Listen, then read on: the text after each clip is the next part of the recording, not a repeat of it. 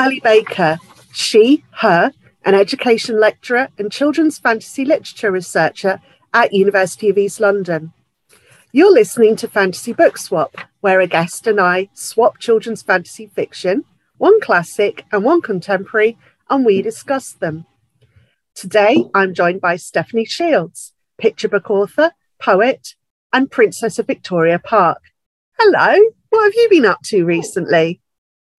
Well, in these times of, let's face it, none of us doing much, I'm very lucky and grateful to the NHS that I managed to get sinus surgery recently, which I've been waiting for a long time. So I've mainly been staying inside, staying in bed and taking drugs. So I'm like basically awesome. A 70s rock star. It's glorious. And doing lots of reading and that sort of thing. So yeah, this is, interesting times. It really is interesting times. You're absolutely right. And I'm very glad that you managed to get that surgery, because I do know how long you've been waiting for it, obviously. So you chose The Dark is Rising to talk about. And I can see your Christmas tree in the corner of the screen there. So this is a very appropriate podcast for the time of year. So can you summarize the plot? Oh, summarize the plot. Okay, it is one of the series of books. It's second in, forgotten how many, how dreadful. But basically, it's 5 or 6. Anyway, it's about a boy, Will, who is part of a loving and very happy family, usually, for these books, who around his 11th birthday discovers that he's not an ordinary 11-year-old boy after all, but is part of a group of people who exist in and out of time, who are those that are here for humanity, for the light, against the eternal battle that goes on between the light and the dark. And it all takes place. His birthday is it's midwinter, so the 21st, and it all goes through until early January. So it is a Christmas book in terms of set at Christmas, not Christmassy book per se, but that's absolutely love it. Yeah, me too. I remember my teacher, Mrs. Stowell, reading this book to me, or well, not just to me, to my class, and I think that was in about 1978. So this book has stayed with me for a very long time. When did you first read it, or when were you first aware of it? I'm just checking when it was first published. It was first published in 1973, so it's doing very well. I got it in a Christmas stocking, so technically Father Christmas, actually definitely my mother. I think I was about 7. I think I got it in a Christmas stocking along with The Masqueraders by Georgette Heyer, although I could have confused 2 different Christmas stockings there. It's possible. Wow.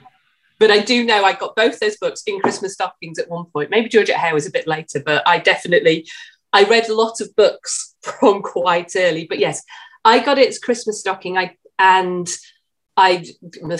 never not known it as a book, is how I feel. I actually gave away my copy during my teenage years in some bizarre exchange with a boy, as one does.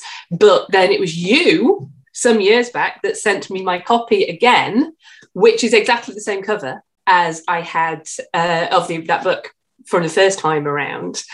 And I didn't know for years, even though it is clear, I didn't know for years it was part of the series. And it wasn't until I met Dave, non-Twitter best mate, and we became friends. He had the whole series, and I would regularly borrow them from him. And it is the best one. I think it's like, if you're going to read them of The Dark is Rising series, start with this one, then go back to the first, and then read the rest. But this is the best one. I'm very fond of Greenwich, but it's a very different atmosphere, I think. Probably or possibly because Jane is the point of view character rather than Will. And it's a much quieter book, I think. But but I do still really love it for many of the reasons that I love The Darkest Rising, which we will come on to. But yes, I do agree. Oversea Under Stone, the first book, is a much more straightforward children's holiday adventure, with kind of smugglers and spies and all sorts of things, without a great deal of the kind of supernatural stuff that goes on in this book. The use of the supernatural and menace make it a very uncanny read. What did you? It's interesting because it's one. I mean, what I'm going to say is also, I think, applicable to Breadcrumbs, but in a different way. Is the weather in this becomes a character. The snow, particularly, but aspects of the weather, it is like it is another character, and that is so much of how the supernatural, to a degree, is symbolised by how the weather is affected, and how things change, and Will being on this horse that suddenly travels him miles and miles of time across the Cheviots and things like this. But I think it's and then, of course, quite early on, I mean, you know, these may be spoilers, but come on, everyone, the book was published in 1973. You've had time. But early on, again, when things are starting to happen to Will, the snow pushing down on his skylight in his bedroom in the night, and he just feels this sense of pressure, this feeling, this dread.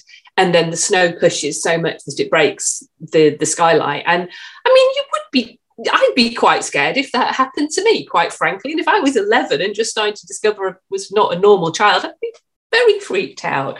So I think I'm kind of fine with supernatural. That sounds very bizarre, but, you know, give me witchcraft and magic in books, and these are many, many of the books that I read, but the way that this is done is, it is people and it is nature. There isn't a goblin somewhere or, you know, some bad magician. Sorry, that sounds like someone at children's parties who never quite gets the rabbit out of their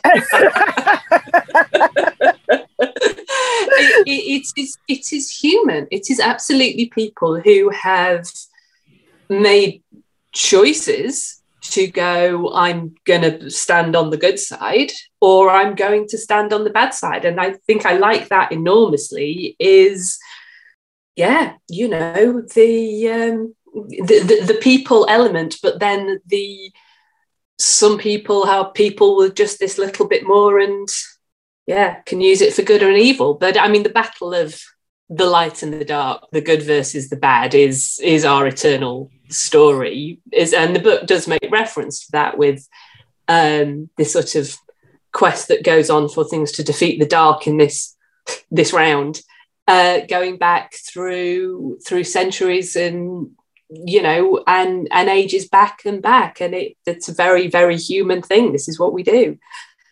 I agree with you that the weather being the kind of the location of the dark power is very, very interesting. And I think that has a lot in common with Breadcrumbs, which is sort of what Breadcrumbs made me think of The Darkest Rising, most definitely.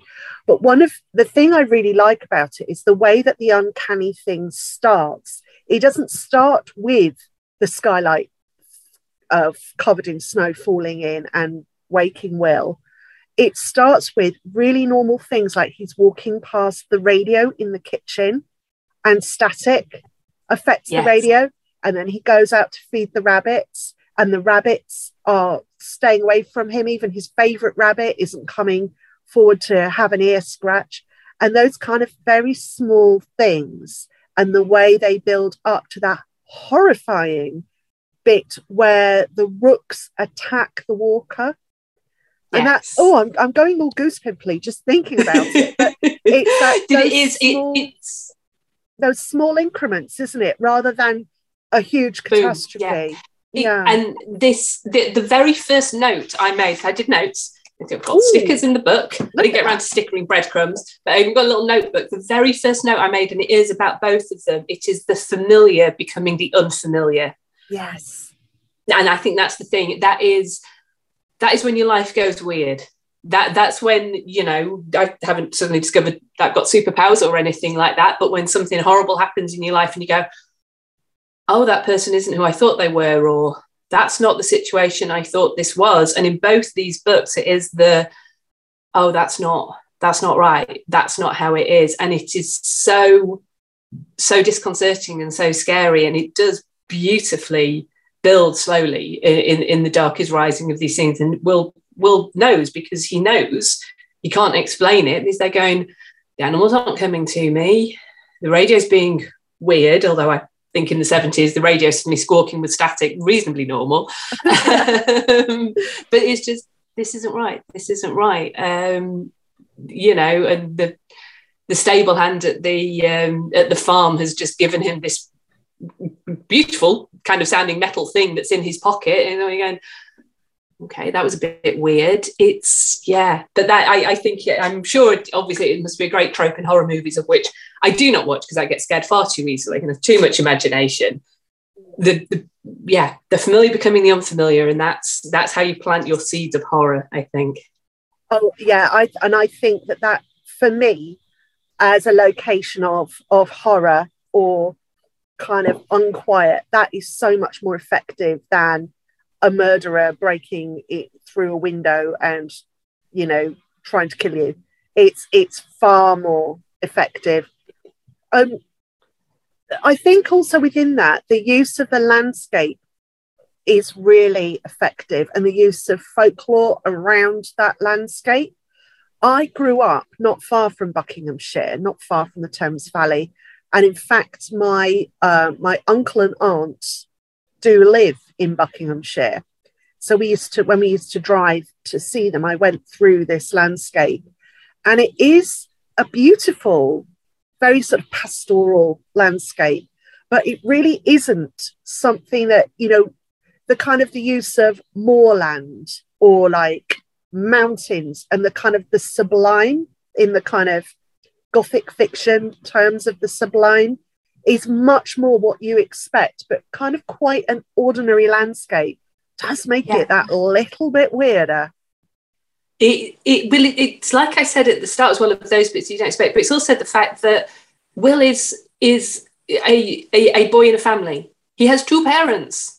You know, yes. This is just his family. He is at home. Everything is normal and fine. And I don't know what it is like in publishing these days, but to me, an awful lot of books about children they are an adult, they're an orphan, or they are adopted, or something. There is, you know, single parent families, all of which perfectly fine, perfectly normal. This is families, but it is rare, I think, to get your protagonist being grown up in a perfectly normal, happy family. Tiffany, maybe. She's the only other one I can think of from Tiffany Aching, but I don't know. Yeah, I don't know many others. And I'd never really thought about that until I was reading it again and thinking, oh, yeah, you know, he's there. He's just, this is his family with a million and one. The only unusual thing, again, spoilers, is he is the seventh son of a seventh son.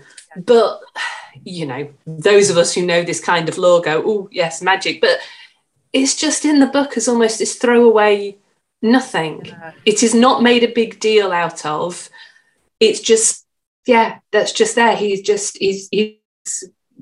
that's his family. But very, very, sorry, you were talking about the landscape and I've gone on to people again. But it is very beautifully just people and life.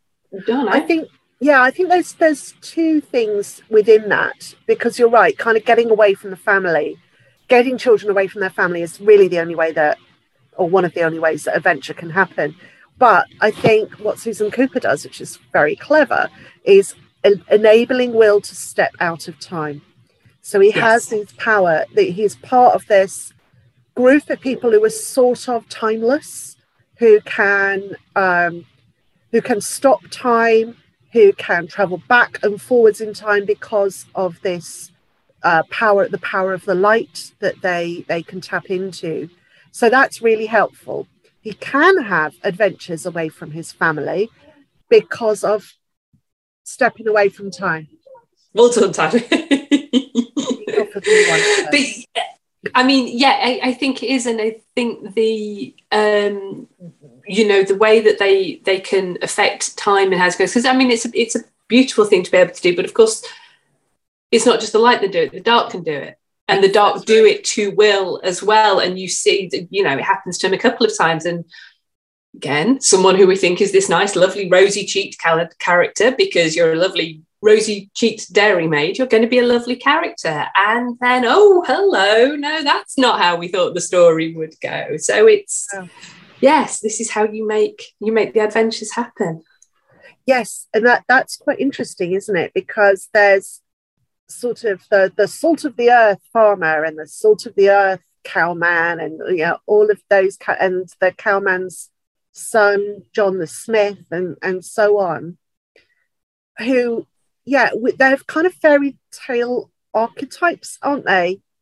Yes. But also, yes, the dairymaid or the goose maid or the goose girl or the shepherdess or whatever, we would expect them to be good characters. Yeah, because we read rosy-cheeked, dairymaids as good, and it turns out she isn't. Yeah, no, but we also know that she has been corrupted, hasn't she, by the dark? Well, this is the thing: is the dark as this insidious power to go, hey, oh, that wasn't a very nice thing that happened to you, was it? Come over here, look at all the rewards you can have. Which I always think is the thing about the dark in any kind of incarnation, and particularly in this book, as we see elsewhere, is look at the rewards you can have. It's like a nasty version of Jam Tomorrow, isn't it? Here, you can come and do this. Oh, we just need you to do this, and if you can do this as well, you're never getting any rewards. You're just going to be used. It's yeah, very, very much so. So we started talking about these kind of archetypal figures. We have some figures within, or characters within the story, that have sort of names that are not really, we know some of their names. So we've got the lady, the rider, and the walker, who are these sort of key players within the story with differing levels of power and goodness. We do eventually learn some of their names, because also the true name is a powerful thing, as it is, as we know if we've read The Wizard of Earthsea. Yeah. But also you and I do it. If I say Alison Baker to you, I mean, that's it, yes. You've full named me, Steph. You've full named me. You've used my Sunday name. That's it. Names do have power. There are no two ways about it. Absolutely. Yeah.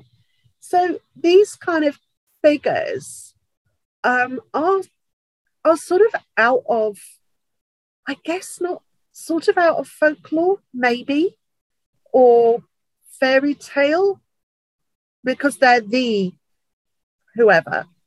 It's because you have your villain in whatever sense, and your villains are very often, there is dark associated to them in colour or dress or something. And what I like about the rider is this sort of slight hint of red hair, which seemed to me always an indication of this slight foxiness and vulpine, and in the sense of Will's mother keeps chickens, and they also have rabbits, and they're very aware of foxes. And in the countryside, in this sense, fox is not to be trusted. So there is this hint, I've always felt, of that's why he's not to be trusted. This is, I'm going back to Jemina Puddleduck practically at this point, but but he, he's dressed in black.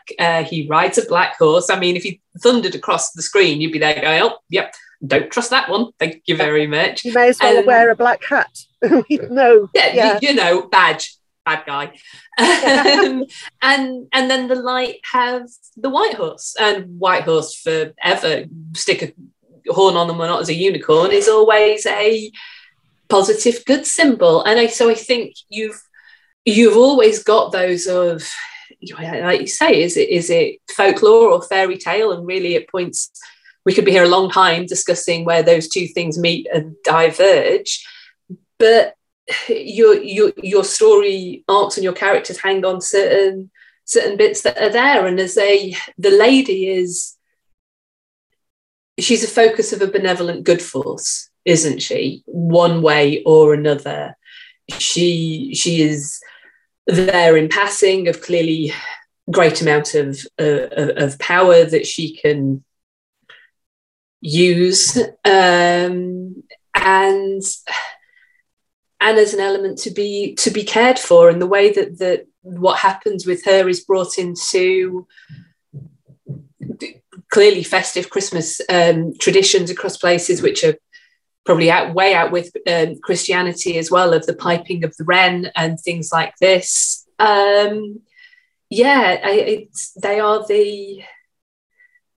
are the bits I think stories like this need to have that bit one way or another. And the rider, of course, has the great thing of he can come into the house because he's invited. Vampire, yeah. Very important. Also bailiffs, if you think about it, just saying, it takes away a bit of the glamour of your vampires if you think of them like bailiffs. But he can only come in because he's invited. He then gets power because he gets a strand of one of Will's sister's hairs. These are very, as much as the characters, these are these very, very strong folklore magic traditions, these old traditions of old magic where it is drawn from. And I think it suddenly occurred to me, thinking about the wren, the hunting of the wren. It's sort of also like mummers plays and mystery plays. Yeah, the way that you did have archetypes like the green man, the maiden and the devil and so on, and those sorts of archetypal figures, because of the way they're dressed, people know who they are, they know what to expect about them. It's almost like you're expecting St. George and the Dragon to turn up as well, and yes, and enact those sorts of plays, because there's the wassailing scene, isn't there, where they go to Huntercombe Place, the big house. Because they go around the village, and I love the. It sounds terrible to say it's quaint, but when that is, you can very much tell in some ways this is written when it is written. The Christmas tree is just brought in on Christmas Eve as part of their traditions near the start.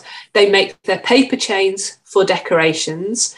I mean, Will's 11, he has this huge family, all older than him, and bar the one who is away in the Navy, they're all there and taking part of this. And then they go carol singing around the village on Christmas Eve. It is beautiful. It is absolutely is a glorious thing. And but you're also like, wow, yeah, things a little bit different these days. But the way in which they go around, and of course they always finish at the manor, which becomes critical to the story in other ways, and the traditions that they have evolved within doing that. The school teacher always gives them a sixpence. Miss Graythorne, we must get that right. Who this is the only times that they drink alcohol are when they have a toast with Miss Graythorne and they have a little bit of wine on Christmas Day. But these are their Christmas traditions, of which are just as important in different ways and just as binding as the rider not being able to come in until he's invited, and all other forms of magic. Because face it, this is what traditions are. We give them this power because they somehow important to us. And yeah, they mark they mark certain types of rhythms and certain types of rituals, which are very important. Yeah. Well, it is a fabulous book. It is one I read every Christmas. I absolutely love it. And I thoroughly recommend that no one who loves this book ever goes anywhere near the absolutely terrible film. Do not do it. I have watched it, so you don't have to. Sadly, Ali, I have watched it, and the best thing I can say, and you will appreciate how much this mattered, I went to see it with Dave, obviously quite some time about. We sat there, slightly horrified, came out and went immediately to the pub. And I think we just agreed we could never speak of it again. Yeah. So then let us not. But, you know, this book, I will say one other thing, because this is part of my notes on it, I don't really want to say, is it gives you an awful lot of education without meaning to, this book, because it has words in it like dominion and lugubriously, which I just like, you know, and I've realised in terms of how I write and some things I've written for children, I do throw in bigger words than you might expect. And my one last thing, because again, I only realised this when I was rereading it, is it is not every children's book that suddenly goes, oh, this is in a remote manor house in Buckinghamshire, yada, yada, yada. A lady named Miss Graythorne is holding a party in a place known for its possession of the world's most valuable small collection of books on necromancy. Yes. It goes on to reference Malleus Maleficarum and these other books, and just think, yeah, you don't get many necromancy references in many children's books. Not really. It's no. Not why I would say people should read it, but add it to the list. Oh, most definitely. And I think it is. I think the use of the language is so beautiful that actually coming across unfamiliar words, and now, thank goodness, we have the internet to look words up. Which I didn't have as a child in the 70s, but we could, I certainly learned a lot of words through reading and working out the meaning of the words in the context of the sentence. So I would not have known what lugubriously meant, but I think I would have worked out it was similar to being a bit grumpy. And yes, I knew that necromancy was something to do with magic. So, yeah, but how glorious to just, I mean, dominion is a bit of a whole, oh, okay. So yes. But I think I do have to say, because I haven't said it, okay, I'm going to quote it, and you can, drop it in wherever it may need, or literally here. But the fact it has the most quotable line, and I know this gets used a lot, but it comes in from the start, and how it describes what's going to come is, this night will be bad, and tomorrow will be beyond imagining. Yes. And that beyond imagining, it's just chills you to the marrow, doesn't it? It's incredible. Yes. Beautiful. Right. But there we go. I will let's move on to talking about Breadcrumbs by Anne Ursu, which is a relatively new book. I'm just going to look up and see when it was. I bet it's published long before I thought it was. 2011. Now, I could have sworn this was within, less than 10 years, but there we go. 2011 was practically yesterday. Definitely. Almost definitely, yes. So this book is, the blurb says, once upon a time, Hazel and Jack were best friends. They had been best friends since they were 6, spending hot Minneapolis summers and cold Minneapolis winters together, dreaming of Hogwarts and Oz, superheroes and baseball. Now that they are 11, it was weird for a boy and a girl to be best friends, but they couldn't help it. Hazel and Jack fit in the way that you only read about in books, and they didn't fit anywhere else. And then, one day, Jack just stopped talking to Hazel. And while her mum tries to tell her that this sometimes happens to friends at this age, Hazel has read enough stories to know that it's never that simple. And it turns out she was right. Jack's heart had been frozen, and he was taken into the woods by a woman dressed in white to live in a palace made of ice. Now it's up to Hazel to venture into the woods after him. Oh, yes. Yeah. Ugh. Chills. It is. It's those shivers again of just like, oh, yes, and you know exactly what you've got going on, but oh, yeah. It's a fabulous story. It really, really is.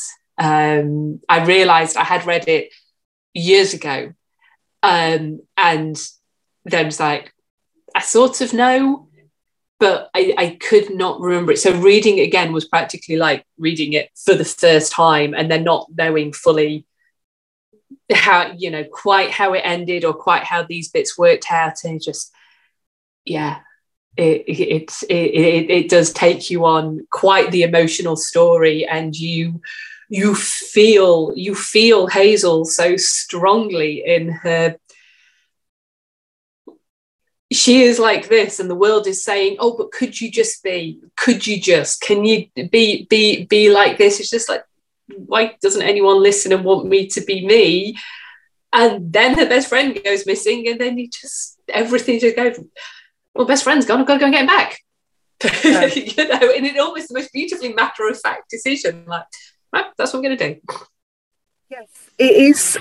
I think I'd forgotten before I read this again that Hazel is not only adopted, but she's adopted from India. So she's in Minneapolis, really, as a minority of one. And that is devastating, because she does at one point meet a girl who's been adopted from China and sort of thinks, oh, new best friend. Yeah, we're alike. But this girl, the other girl, is the perfect child and isn't slightly odd and does wear the right clothes and does have two parents. And it is such a weird, she's in such a weird situation because her parents are separated. Her dad's getting remarried. Because of that, her mom is now a single income family.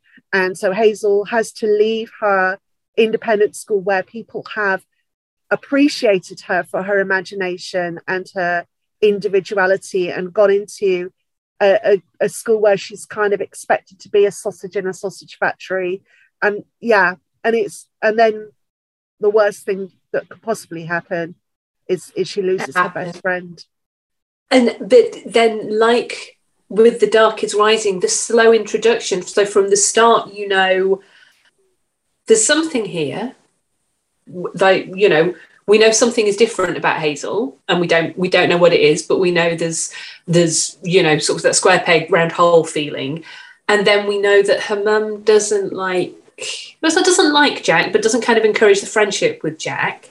And there is this element of go, well, he's a boy, but it's more than he's a boy. There is more, and there is this feel as you start to discover about what Hazel's situation, but also Jack's family.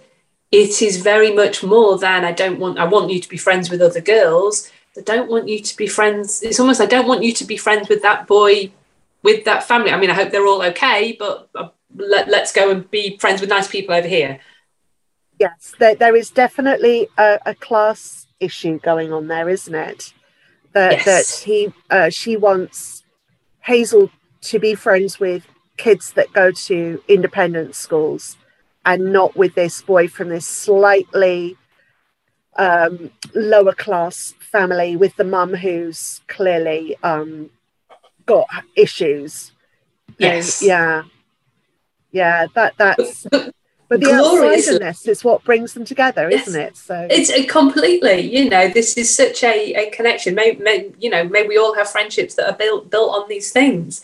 But when she does have, and this is leaps around the story, but when she does go to the friend's house, and you know, she's talking with Adelaide, and there is Adelaide's uncle.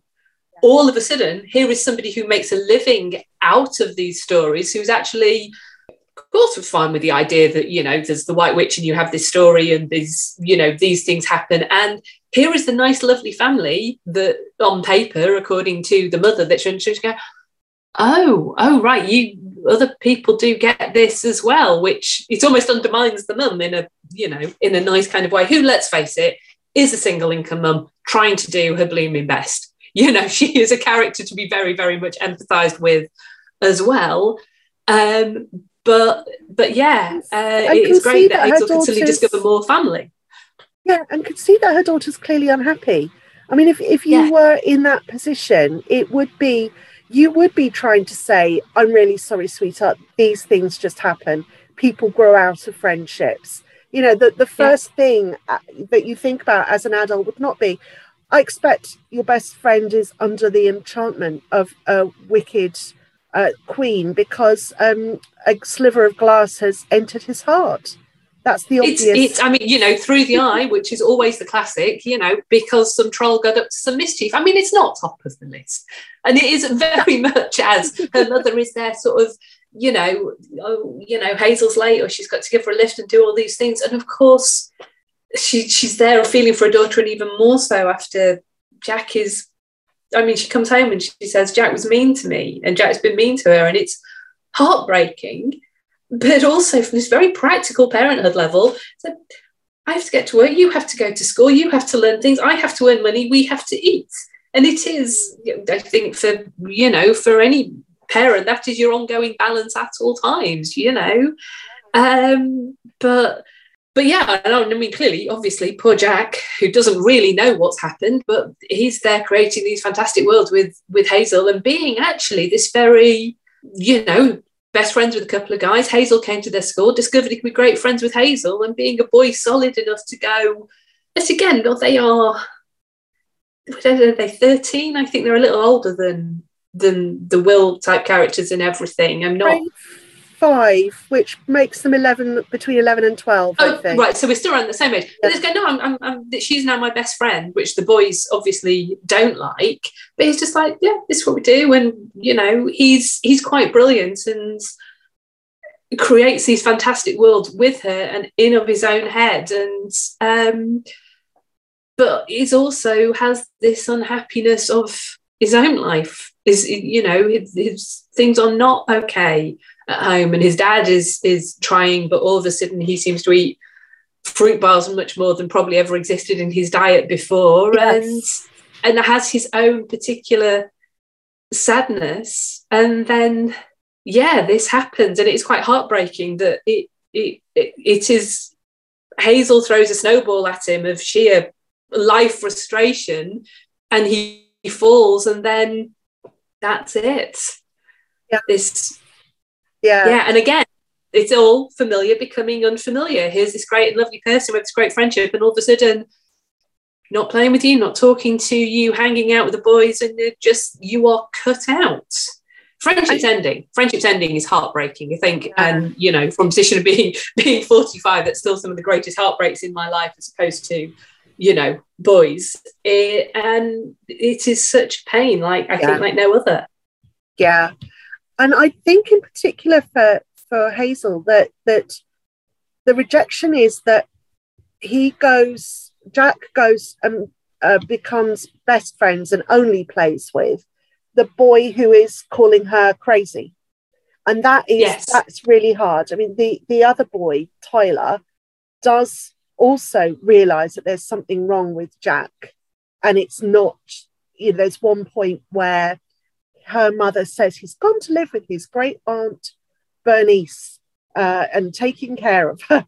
Which, you know, Hazel's like, well, that's wrong. But Tyler also thinks that that's wrong and has seen what has happened. Yes. Let's talk a little bit about the way that Hazel is a reader and how important that is within her ability to understand what has happened to Jack. I love this so much.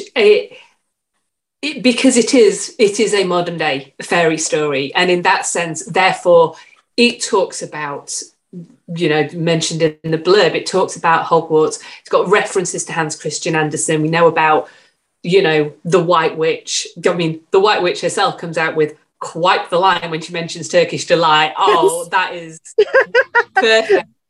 There is a thing, and I say a thing because I believe it has a term, but I don't know what the term is, that even if you had never read Frankenstein, you would not in this day and age be able to write a book like that without referencing it, because it is so steeped in popular knowledge and culture.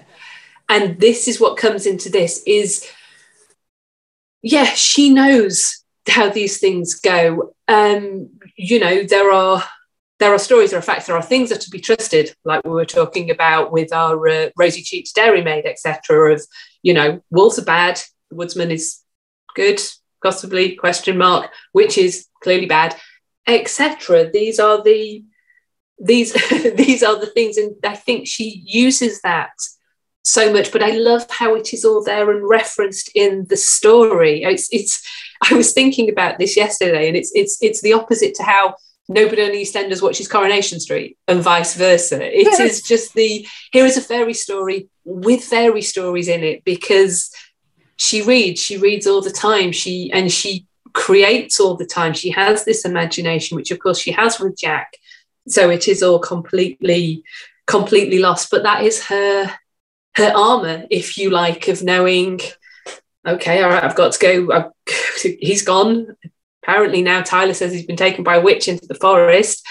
I've got to go and get him and just get ready and let's go. And yeah, it is just that, oh, there's a wolf, right? Okay, let's be very, very careful around that, and starting to realise that the wolves are not the ones you need to be looking out for, really, in that wood. Yes, absolutely. The wolves are not the most dangerous creatures by far. There were... Oh, that'd be the humans. It will always be the humans. It will always be the humans, yeah. There were bits that I found delightful in that the little match girl is referenced and the red shoes. Both of those Hans Christian Andersen stories, which are, they're literary fairy tales, aren't they? They're not traditional folklore, but they're used so beautifully within the story. And I think that children could read this book. They will probably know the story of the Snow Queen, because that is, like you say, that is so in our cultural, within our cultural sort of DNA now. It's become a trope that is used everywhere. But I think you could read this story not knowing the story of the little match girl and not knowing the story of the red shoes, and still get what's going on. One of the things that puzzled me was about the story about the witch with the swan, who skinned the swan and uses the swan's feathers and skin. And I kind of thought to myself, that's like a Selkie, isn't it? And about, the kind of the wives that are captured by men, and the man can only keep hold of the wife because he's got her true skin. Yeah. But that's normally within that it's the man that's stolen the skin that's the baddie. But in this, it's actually the witch. And I really couldn't get my head around that. And I did a little cursory Googling and still yes. actual research.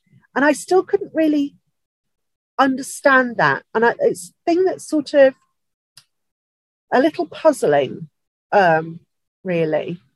I think what I took from it, and again, it is just it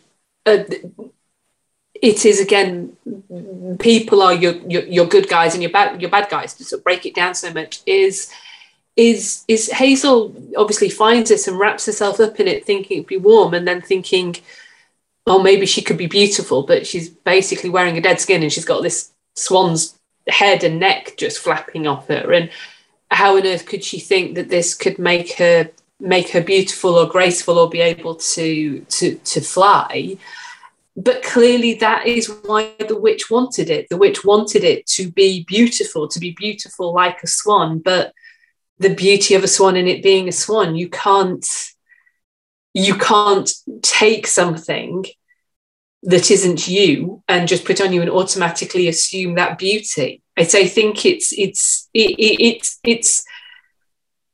an interesting bit of the story, because at no point of Hazel's I don't know, maybe it is, as we talk about how Hazel doesn't fit in, and it's like, if you just wear these clothes, or you just have these shoes, or you do these things. So maybe it is that of Hazel will still be Hazel no matter what skin she puts on or what clothes she puts on.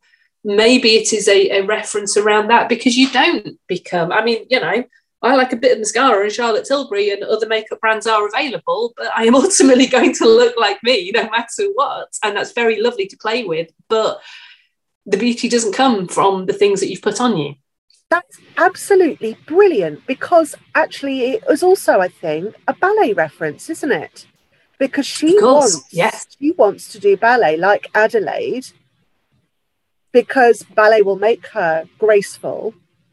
And then that also comes back to the red shoes, doesn't it? Shoes. The ballet of the red shoes. Yes. Which is obviously, the wolves do get involved a bit at the point of the shoes, but it's also, she thinks a moment, but she's also, I've got to go and rescue my friend. The shoes will be there another time. Yes. And it's like actually the most important thing to her, and why she's this darling character you want to hug, is there's all these other things around. And she's going, yeah, but I've got to rescue my friend.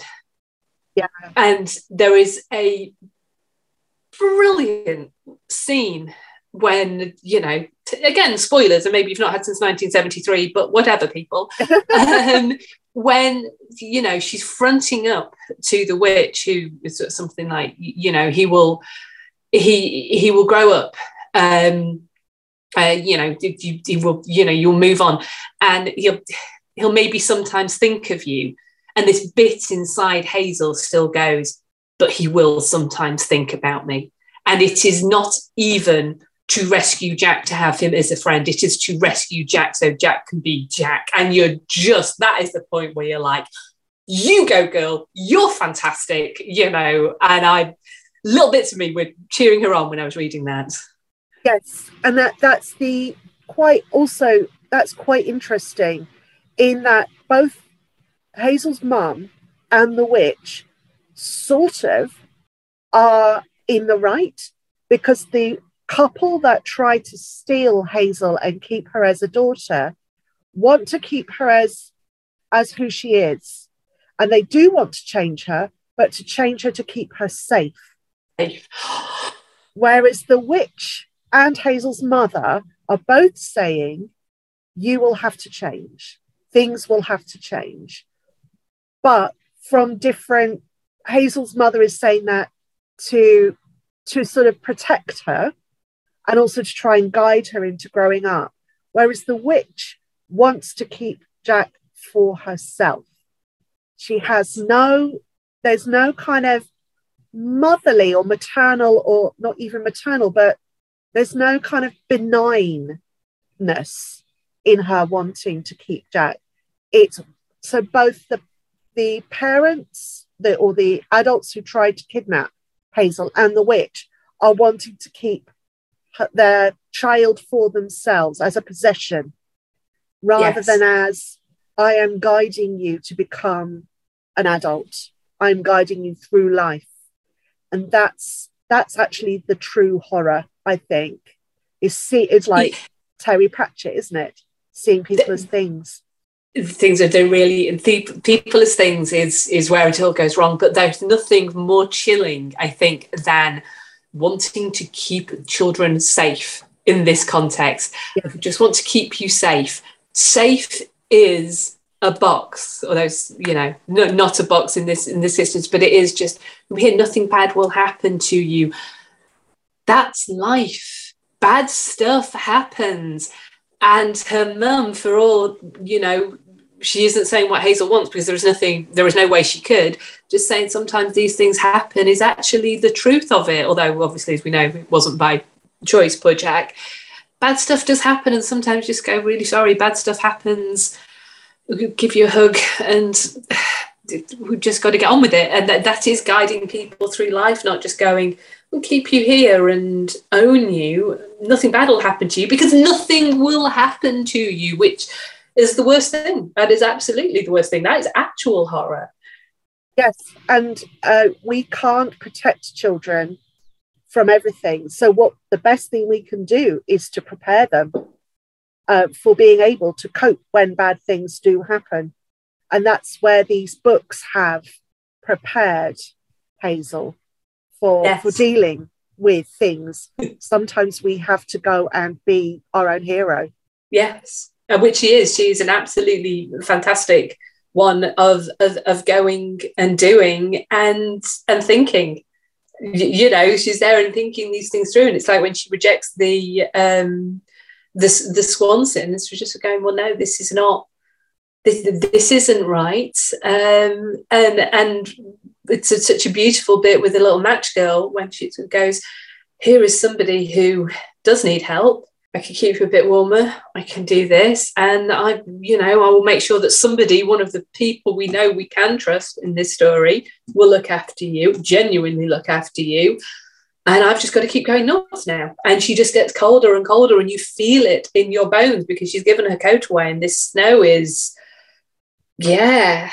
And then the most marvellous bit of the palace being what Jack had drawn previously, just these few lines on a white page, and just the tiniest bits, and feminine. I like this description, the palace being so feminine with its minarets, but you can just think of that curve of the tower and barely a nothing, but it's there on the landscape. And yes. and Jack takes on the role of the princess, yes, to be saved, and Hazel is actually the prince coming to do the saving. So that kind of interruption of fairy tales works really well, I think. Absolutely. And poor Jack is there going, if he can just do something and he doesn't know what it is, then maybe the witch will like him, or maybe she'll be pleased, and he hopes to get it right because he doesn't want to disappoint her, or he doesn't want to bore her. And yes. This longing to not bore this beautiful woman is quite fantastic. But it's something inside him. He sort of comes up and he suppresses it back down. It's like, no, go away. I can't be with this. I've got to sort out this puzzle, and then maybe this time she'll like me. Which is, abusive relationship 101 type situation. God, yes. It really is. So much. The final thing I wanted to sort of talk about was the book as the object, because obviously with these books being published a long way apart, and one of the things that I think is a really lovely trend in children's publishing at the moment is the kind of the decorated object of the book, as much as and that I think is where children's publishing of the book as the object is working to, as children very often prefer a physical object to an ebook. And so therefore we've got to make the book beautiful. So this is a book for 11 to, well, sort of 8 to 12-year-olds is what it says inside my book.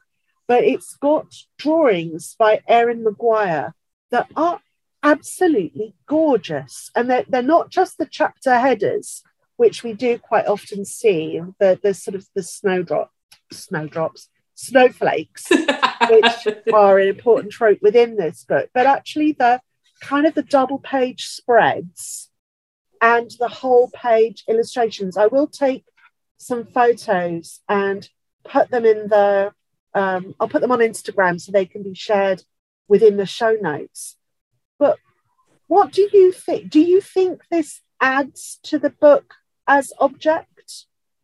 I love them. I really love them, and they are quite simple in terms of the detail, but quite perfect in everything that they bring through. The sort of the stark